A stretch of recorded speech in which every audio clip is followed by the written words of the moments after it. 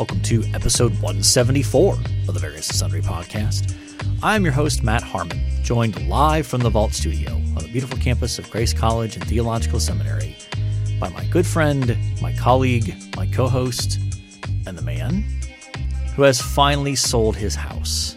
Yeah, it did happen. John Scott Sloat. It did finally happen, Matt. We did sell that piece of real estate.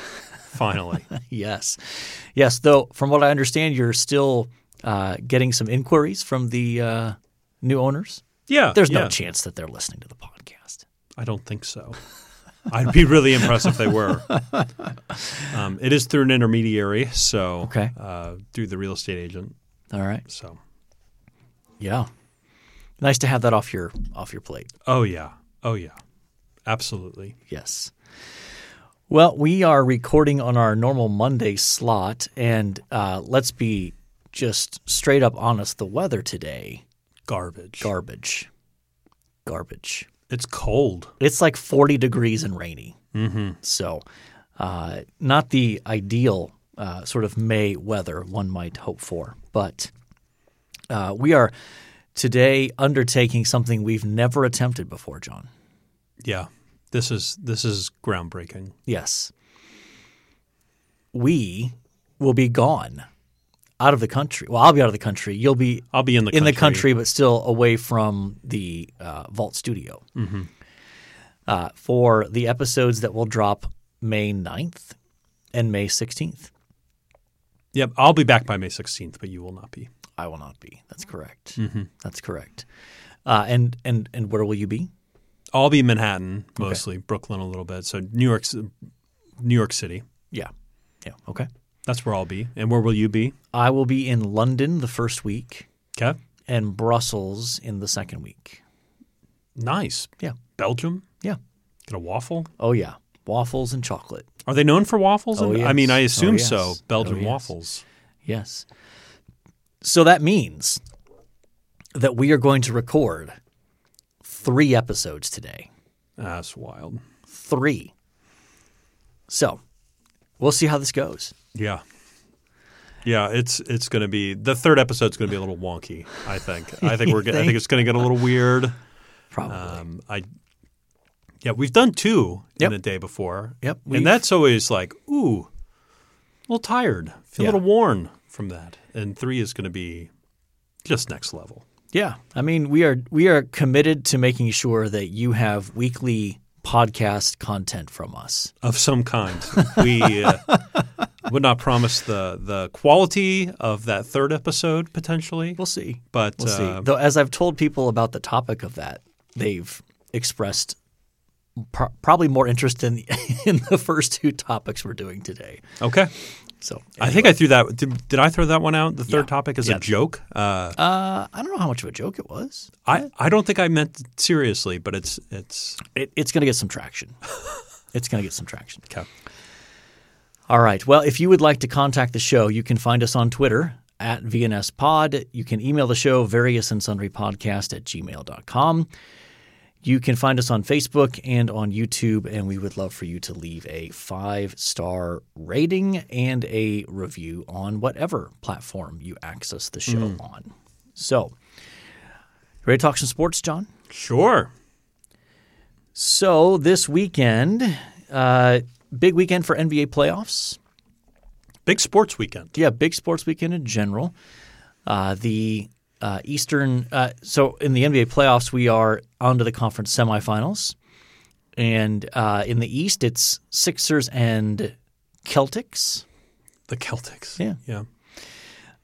Preparing myself to go to the UK. Obviously. It's Celtic there. Mm-hmm. And Joel Embiid listed as doubtful for Game 1. That could be a series-defining kind of injury for them.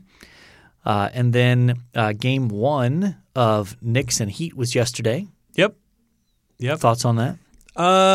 We didn't look great down the stretch, although Jimmy Butler rolled his ankle right at the end of the game and is, he wasn't very mobile after that point. And so I think there'll be some question marks around him for Game 2. Yep. So, and maybe we get Julius Randle back. It was first half was really good for the Knicks. Second half was not. So hopefully we'll see. I'm excited. I think if the series, which I imagine the Knicks win at least a couple of games in this series, I think I'll be in New York. Find some tickets, John. I may just do that. maybe I'll call up Jimmy Dolan and see your what close friends. Yeah. All you got to do is look into one of the security cameras around the building and say, "Hey, Jimmy," and hey, Jimothy, help me out here. Yes. And then in the West, Nuggets and Suns. Nuggets comfortably won Game 1, and then Warriors and Kings went to 7 games, and not surprisingly, even though they were not playing at home, the Warriors ended up winning that series. And Steph had 50? Yes. Much to my chagrin, Stephanie managed to put up big numbers. So Sacramento just looked like a team that didn't know how to close out a playoff series. They'd never been there before. That's right. So that series between the Lakers and the Warriors could be really good. It's the 6 and the 7, right? In terms of the seeding. Yeah. This year's NBA playoffs are pretty crazy when you think about the 1 seed in the East loses in the first round. And then in the West, you've got 6 versus 7 in the second round. That's weird. So now you mentioned when we were talking about the play-in tournament before. Now this year you've had 2 teams that played in the play-in tournament win their first round series in advance. Yeah. So that's pretty wild. The other big sports story was probably the NFL draft. Did you watch any of the NFL draft? I tracked it on my phone. Okay. But I did not tune in. I find it so boring to actually watch. There was a time in my life where I think I would sit down and watch round by round and all these things, but I have other things I want to do. And I can just pull up my phone at any time and see, well, here's where they're at. Here's who's next. Yeah. And, these quote-unquote analysts, they don't know what's going on. They're throwing darts at the wall. Yeah. I mean, I saw a story that did an evaluation of like 6 or 7 different mock drafts. Mel Kiper, Todd McShay, the big people from NFL Network. The best performance out of any of them, I forget who it was. Somebody got 6 of the 31 picks correct. 6. Yeah. So it just shows you how ridiculous even the mock draft stuff is in terms of what these analysts do or don't know. Well, and then they come out with these grades. Yeah. Like each pick gets graded, and you can't grade a draft until like 3 years after. Exactly. You got to wait 3 to 5 years at least before you grade a draft. To know whether it was any good. Yeah. I mean, it would be interesting to go back and see what did the Jets get for their grade for drafting Zach Wilson. Oh, I think they got an A for that. Yeah. And here we are 2 years later, and will he even be with the team next year? Yeah, because he's so cheap. Yeah. Because he's still on his rookie deal. Yeah. Anyway, it's ridiculous. But, it's to generate clicks and views and that sort of stuff. But it's an event for sure. It is. So my interest, of course, is in Ohio State players. So you had 3 in the first round. You had C.J. Stroud, number 2 to Houston, despite all the draft buzz that his stock was falling. Whose stock actually fell was Will Levis from Kentucky, the quarterback there. Went in the second round. Yes. Paris Johnson went to the Cardinals with pick 6, offensive tackle. And then the Seattle Seahawks got a steal in Jackson Smith-Njigba at 20. They are going to love having him there. And him being on the same field as DK Metcalf and Tyler Lockett means that teams can't focus on him. And so I think if you're looking to find a fantasy wide receiver or a potential offensive rookie of the year in the NFL, that's a good bet there. But I haven't talked with you at all about how the Jets did in their draft. I don't even know who they picked. So I think the most notable person they picked, and for our purposes here, is a guy by the name of Joe Tippmann. Have you heard of this guy? No. He played center. He's a 6'6" center for Wisconsin. What's more interesting is he is born and raised in Fort Wayne, Indiana. Oh, yeah? Yes. Where did he go to high school, does it say? He went to some small Catholic high school. So 300 kids a class sort of Catholic high school. Okay. I don't know how small that is, but yeah. I think compared to public schools, that's pretty small. 300 in a class? Yeah, 1,200 students for a school? You call that a smaller school? We have that at a college, and that's a smaller college. I think that's still pretty big. Okay. Well, he went to a Catholic high school in Fort Wayne, which I thought was pretty cool. Yeah. And so he was our second-round pick. Oh, my goodness. Let's see. We got some offensive tackles. We got some edge rushers. We got a running back from Pittsburgh. It's kind of one of those drafts where it's like, oh, those could be great or they could be flops. It feels like it could go either way. They got Aaron Rodgers. That's what they wanted for the offseason. That was most of our draft was getting Aaron Rodgers. Yeah. So, what about your Mets? How are the Mets doing? It's been a rough start. Actually, before we get there, I will make a note. The Cleveland Browns, they drafted 2 Ohio State players and then signed another one on an undrafted free agent contract. So it kind of had the vibe of, are you trying to recreate last year's Ohio State football team? They drafted DeJuan Jones, a tackle, who 6'8", 378. Wow. He's a massive human being. Mountain. He's from Indianapolis. Oh, fun. And comfort food. Yeah. So he's just a massive human being. I watched him play basketball in high school. Surprisingly athletic for a guy 6'8". Yeah. So, okay, back to the Mets. They're struggling. Yep. There was Max Scherzer has gotten suspended. Right. We talked about that last week, did we not? Yeah, but he's missing. That means 10 games. That means 2 starts. 2 starts. He's back this week. And then Justin Verlander comes back this week. He has not pitched a game yet. And they just haven't been playing well. So they need another bat in the lineup, I think. Okay. You think they'll get one? They're going to go try to trade for one? They're going to bring somebody up from minors? I think they'll promote. They'll promote from within. Okay. I think. Any chance you're going to catch a Mets game while you're in New York? No, they're not in the city actually. So they're on the road. The whole time I'm there, they're on the road. That's a bummer. Yeah. I thought about it a lot. I'm sure you looked. What's funny is they're in Cincinnati, which with Steve in Ohio, we have some connections. Oh, yeah. And I'm going to miss that. Oh, that's too bad. Is that their only trip to Cincinnati? Yeah, they just do one a year. That's too bad. Shout out to Steve in Ohio. Yeah. Yes. So how much would you pay? You may not be willing to share this on the air. Okay. How much would you be willing to pay to catch a Knicks playoff game? Like when you're in New York and you look for tickets, what's your threshold for if I could get one for this, I'd go? Just in general, just to get in the building? Yeah. So I've been to playoff hockey before, and I think I paid $200 for that ticket. Yeah. Probably around there. I'd pay $200. Okay. Yeah, which means there's basically no chance then you're getting in there. No, I'm not going. No. Yeah. What do you think the floor is to get in? Like just to get in the door somewhere. Now, floor, you mean No. I'm talking about the minimum to get in, not sitting on the floor. Okay. Those are, For game 2? Yeah. We could look this up before the end of the show. Just the minimum to get in the door somewhere. Nosebleed seats at Madison Square Garden. $750, maybe more. Yeah. Is that the ballpark you were in? I would think so. I mean, New York is a wealthy city in that sense, and so even just getting in the building, standing room only.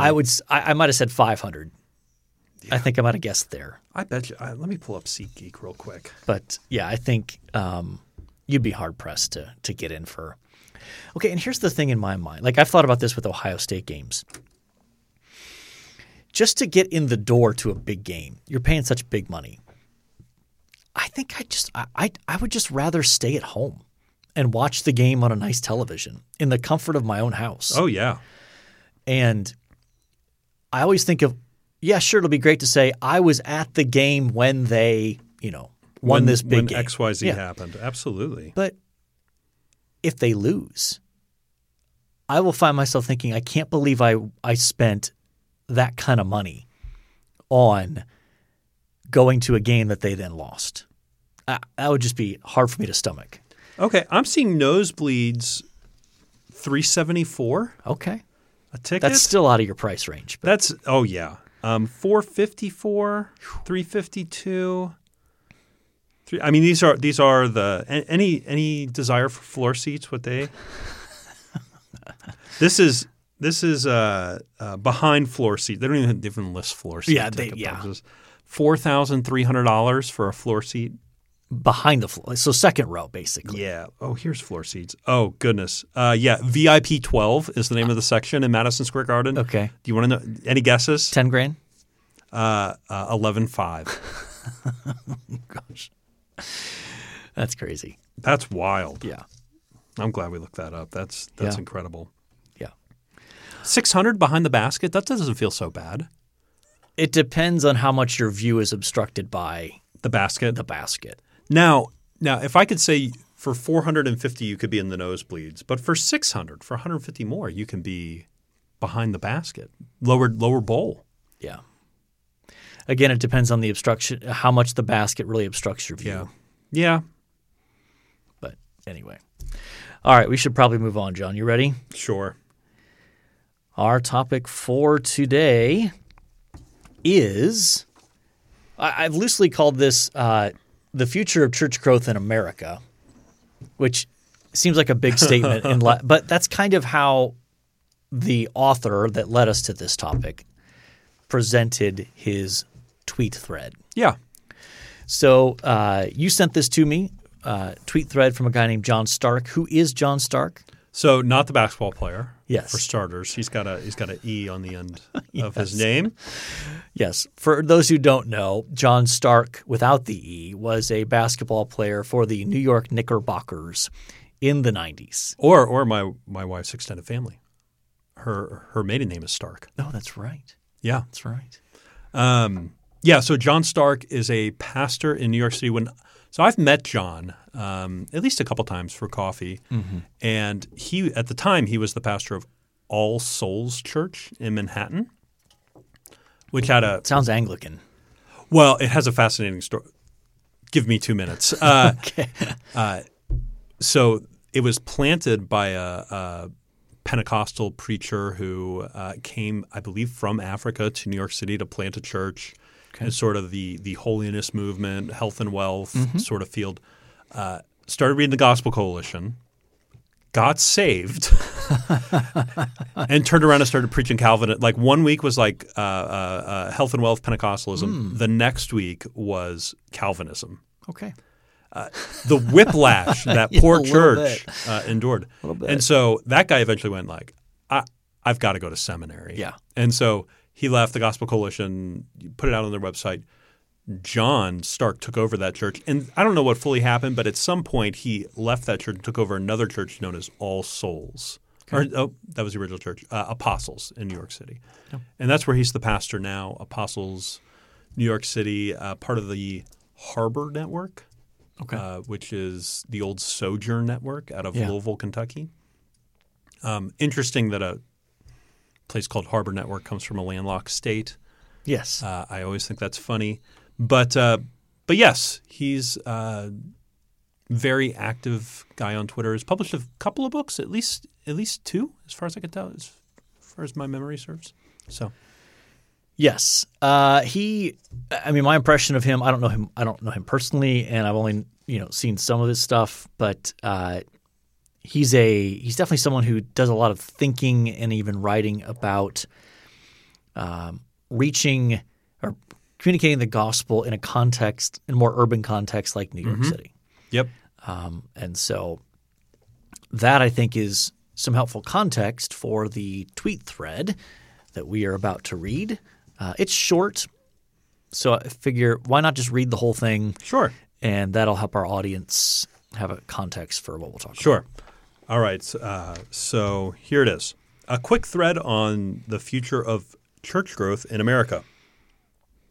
10 to 15 years ago, if your neighbor knew you are a Christian, they may not agree or even like your beliefs, but at least they assumed you to be a, quote, more moral than them because of your beliefs.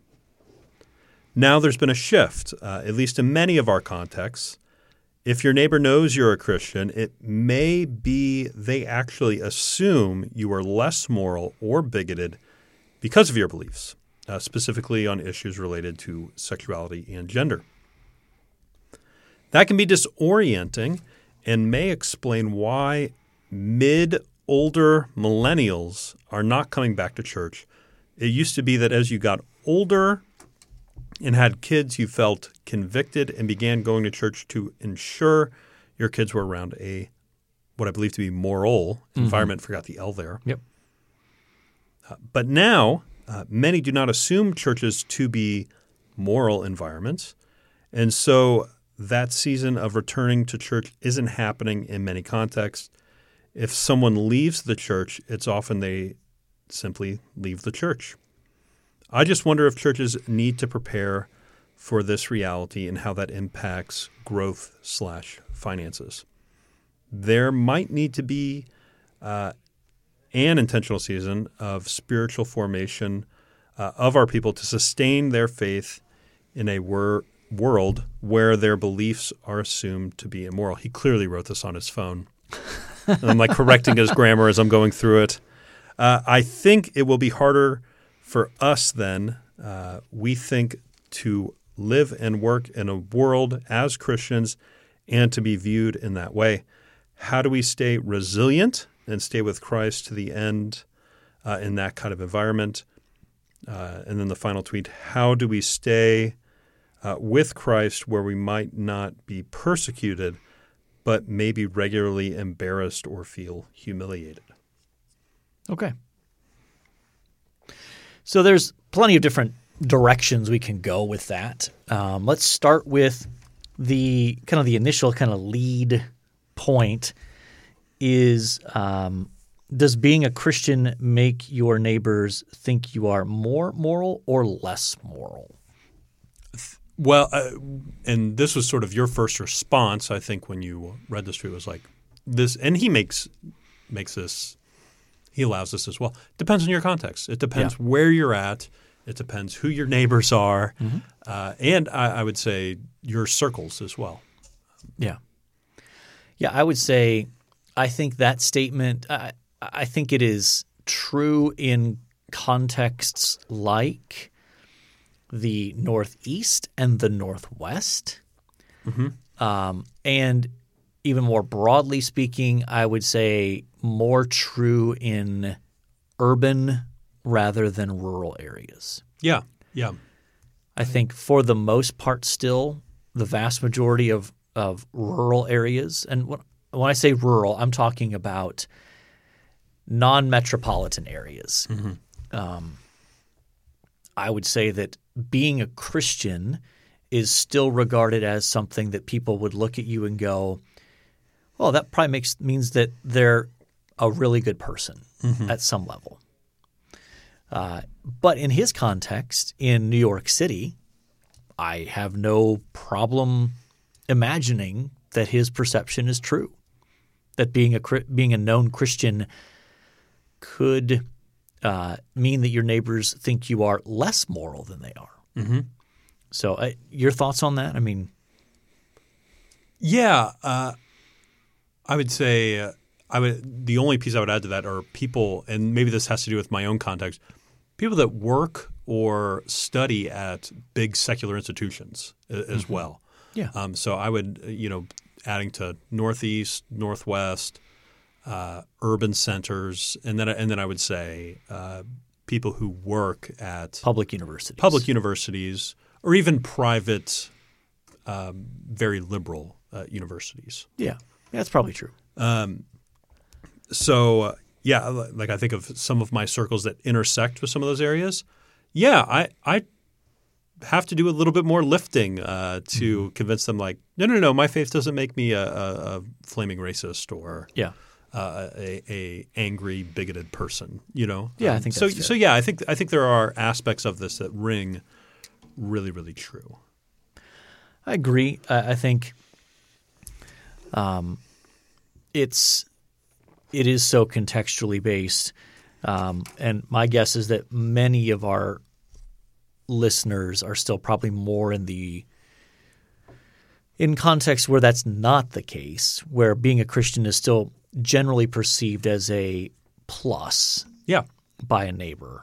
But it reminds me of I can't remember what preacher I heard speak this way, but he talked about when being a Christian was more of a positive for just your day-to-day life. Yeah.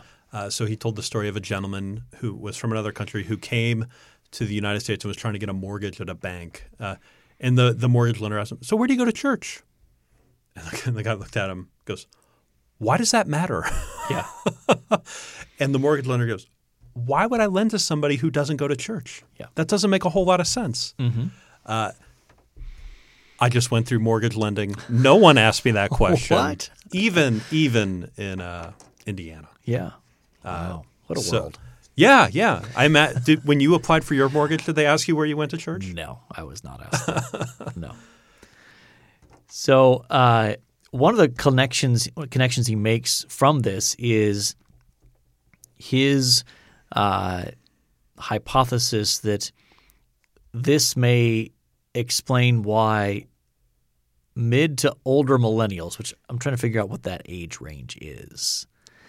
I mean, when's the break? When are the breaks on? What are the oldest millennials? You're on the older side of? Yeah, I want to say the oldest millennials are like very early 40s. Okay, so mid to older. So really, your sweet spot then, mid to older would be probably 35, mid 30s. Yeah, 35 to 40. Okay, so he's hypothesizing that this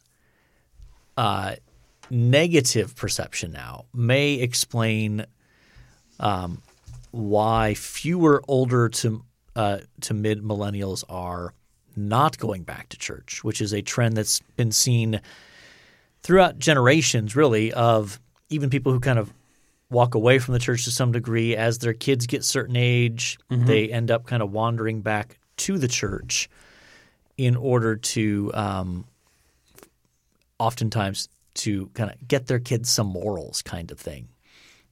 But if the church is not perceived as a center for moral thinking or moral views, then that's not going to happen. What did you think of that particular perspective? Well, I do have a family member who explicitly stated that that this person does not want to go back to church. Well, that when they were in college, they would have said like, "Listen, I'm done with church for now. I will go back later when I have kids." That was stated, and now would be a person that would stand up and say, "The church is an immoral place. I want my child to have morals. Therefore, we're not going to go to church." Okay, that would actively say that. So there's part of me that sees it as true. I mean, I happen to run a lot of circles where a lot of mid to old millennials are in church, but I do think there is. I do think there is aspects, again, context driven, where I think that statement is true. Right. I think one piece that he doesn't address, and again, this is not a criticism, I just think it's another factor. I don't even think he would necessarily disagree with me, is he's focusing on one particular issue, on sexuality and gender, which is huge. Oh, yeah. And one might even argue the most significant in this conversation. But I do think another piece of it is politics. Oh, absolutely. The perception that there is too much alignment between certain churches and certain parts of the church and conservative politics. And so I think that's another factor that probably is – and in thinking of the family member in particular that you're referring to. Oh, it absolutely has. That is one piece of it. A large piece of it for sure. And so and again, I don't think John Stark would disagree with that statement. No, I think he's just with that. for the sake of the thread, just talking about sexuality and gender. But I do think that's another piece of it that regardless of whether you think that that is true, the perception can be among some in that range that that's the reality. And so maybe you're getting less. But then what's interesting to me about that is, do those people still end up going back to church and or are they just like, oh, well, I just assume all churches are like that? So what I mean is, if that's really your angle, and even on the gender sexuality thing, you can find quote-unquote churches that affirm those perspectives on gender and sexuality. Why aren't those growing? I don't think they are. Yeah. And so I'm not saying that disproves his thesis or hypothesis, whatever we're going to call it. But it is striking to me that if that's the issue, then why not go try to find a church that agrees with your sensibilities on sexuality and gender? Shouldn't we then be seeing a growth among churches that are more quote-unquote progressive on sexuality and gender, or even politically for that matter? And I'm not aware of anything that says that's happening. No. I mean, I would know some people anecdotally who have made the jump to a more progressive style church, or not even style, progressive politics, progressive theology, progressive sexual agenda church. Yeah. I can think of 2 to 3 probably. But I'm not aware of any data that would display that. And it would be interesting to see if there was any data in terms of that. Because at the end of the day, I don't want to say it's a smoke screen, but the human heart can be remarkably crafty in finding excuses to not put yourself back in a context where you yourself might be challenged. You yourself might be expected to change the way you live a little bit, change the way you think a little bit. Oh, yeah. So you can hide behind I can't be a part of a church where all those, bigots and racists are. Okay, well, you could find a church, and I'm not advocating for this. I'm Matt just saying, Harmon advocates progressive church attendance. There you go. But if you were like, I really want to know God. Okay, well, then why aren't you heading out to some progressive church? Why aren't those churches growing and just filling up because of that? If anything, historically speaking, every statistic I've seen seems to indicate that churches that go that direction theologically and socially decline in number. Yeah.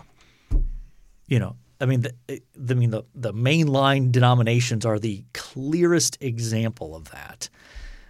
Most Episcopal churches we know are really, really struggling. Yeah, I mean, any of the main lines really that have gone that direction have declined in terms of numbers. So, anything else in that tweet thread that you wanted to hit on? I do want to hit on this. How do we prepare Christians to live in a context like that? So even if, we don't live in that context. No. But we should probably be thinking about how do we prepare people, especially even in our role here at an institution, how do we prepare our students who many of whom will go off into those contexts and be thought to be less moral because of their views on sexuality and gender in particular. So what are some things we need to be doing to prepare students, but even people in the church, for living in that kind of culture? Yeah, and this is something I don't have great answers to, but I think about pretty regularly. I think some of I don't know if listeners know this or not, but I do quite a bit of thinking and reading on vocation here on campus. I usually get to teach about it once or twice a year. And I think that's one way that we can help people be ready for this. You fulfilling your role, you fulfilling your calling, you fulfilling your station is a way in which you love your neighbor. And going about that with excellence for the love of the neighbor, even if that neighbor thinks you're a bigoted, immoral person. Going about it that way, and then like I think preparing people to just have a faithful presence wherever they're living is going to be probably my loose answer to that right now. Okay. I also think just talking about it a little bit more and not in doomsday sort of scenarios like the world is ending here, go stand on a street corner with a sign, but more like, hey, just be prepared for this reality as you step out. If you want to have a faithful witness for Christ, a faithful presence, you're going to be there's going to be some drawbacks. Yeah. I would say I think there's a lot of different things. One area that I would suggest that we as the church and even here as an institution as we talk to students is we have to do more talking about our identity as believers as exiles in this fallen world. And I think when you embrace that kind of mentality, then it helps you be ready for not putting too much hope and looking for security and comfort in the things of this world. That include the reputation that even non-believers might give you for being a great guy, So, I mean, the reality is that days are coming where there's going to be plenty of Christians who live in that kind of context where they could be the kindest, most honest, hardest working, generous person in their workplace or in their neighborhood, and there will still be people around them that will hate them because they know that person does not or has traditional views on sexuality and gender, and they won't want anything to do with them. It'll mean that much to them. Yeah. And that can be disorienting as this thread indicates. But I think if you have the mindset of I'm an exile here. Yeah. I'm to work for the good of the location that God has put me in. But this is not my home. Yeah. And so if I am rejected, if I am not accepted, and even if I do my best to have the faithful presence and to be kind and generous to others, I still could be marginalized, mocked, held up to be shamed for my quote-unquote backwards views. All those are realities that could come our way. But if you think you're an exile, if you're like, well, this isn't my home, this is not my final destination here. I have something far greater. And this is a place where I would suggest readers could reflect on Hebrews 11. There's a great section in there that talk about these great heroes of the faith and how they saw from afar what was promised but never received the fullness of it. And basically it says it's because they were looking for a city whose architect and builder is God. Okay, well, so they're not looking for ultimate fulfillment and success here in this world. Yeah. And so I think if you embrace that kind of exile mentality, it can free you from the paralysis that comes from, oh no, I'm doing everything I can. I'm kind of doing everything right from a Christian perspective, and they still hate me. They still think I'm immoral. So that would be where I would point people to. Yeah. You know a good book on exile? I might, yeah. Do you? Yellow cover? Black accents, yeah. Yeah. So I wrote a little book that touches on some of this. Rebels and Exile? Rebels and Exiles, Biblical Theology of Sin and Restoration. Okay. So might find that helpful. And I think some of that identity thing, I think it's going to push us into some of those exilic texts. I think it's going to push us into Book of Daniel, things like that. First Peter in particular has a lot to say about that. So those would be texts that I think we as Christians need to get a little bit more familiar with and really reflect deeply on and apply aggressively. Do you think we've gotten too comfortable in our present state? Maybe, sort of here in Middle America. Oh, absolutely. Yeah.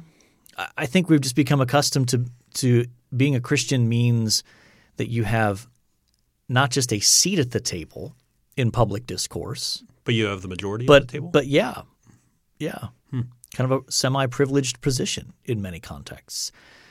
And that's, again, depending on your context, some places that's still true, but there are plenty of places that that's not. And, going from being a quote-unquote majority to a minority in any context can be disorienting. So those would be some things to think about. But anyway, we should probably move on, don't you think, John? Yeah, we probably should. We got 2 more of these to do. Yeah, no kidding. Let's go to this day in sports history. All right, this day in sports history, May 2nd, 2023. 1923, so 100 years ago. Yeah. Major League Baseball, Washington Senator Walter Johnson pitches his 100th shutout and beats the Yankees 3-0. Anytime the Yankees get beat, it's a good day. How many years do you think you'd have to go back now? Like 100 shutouts for one pitcher. Okay.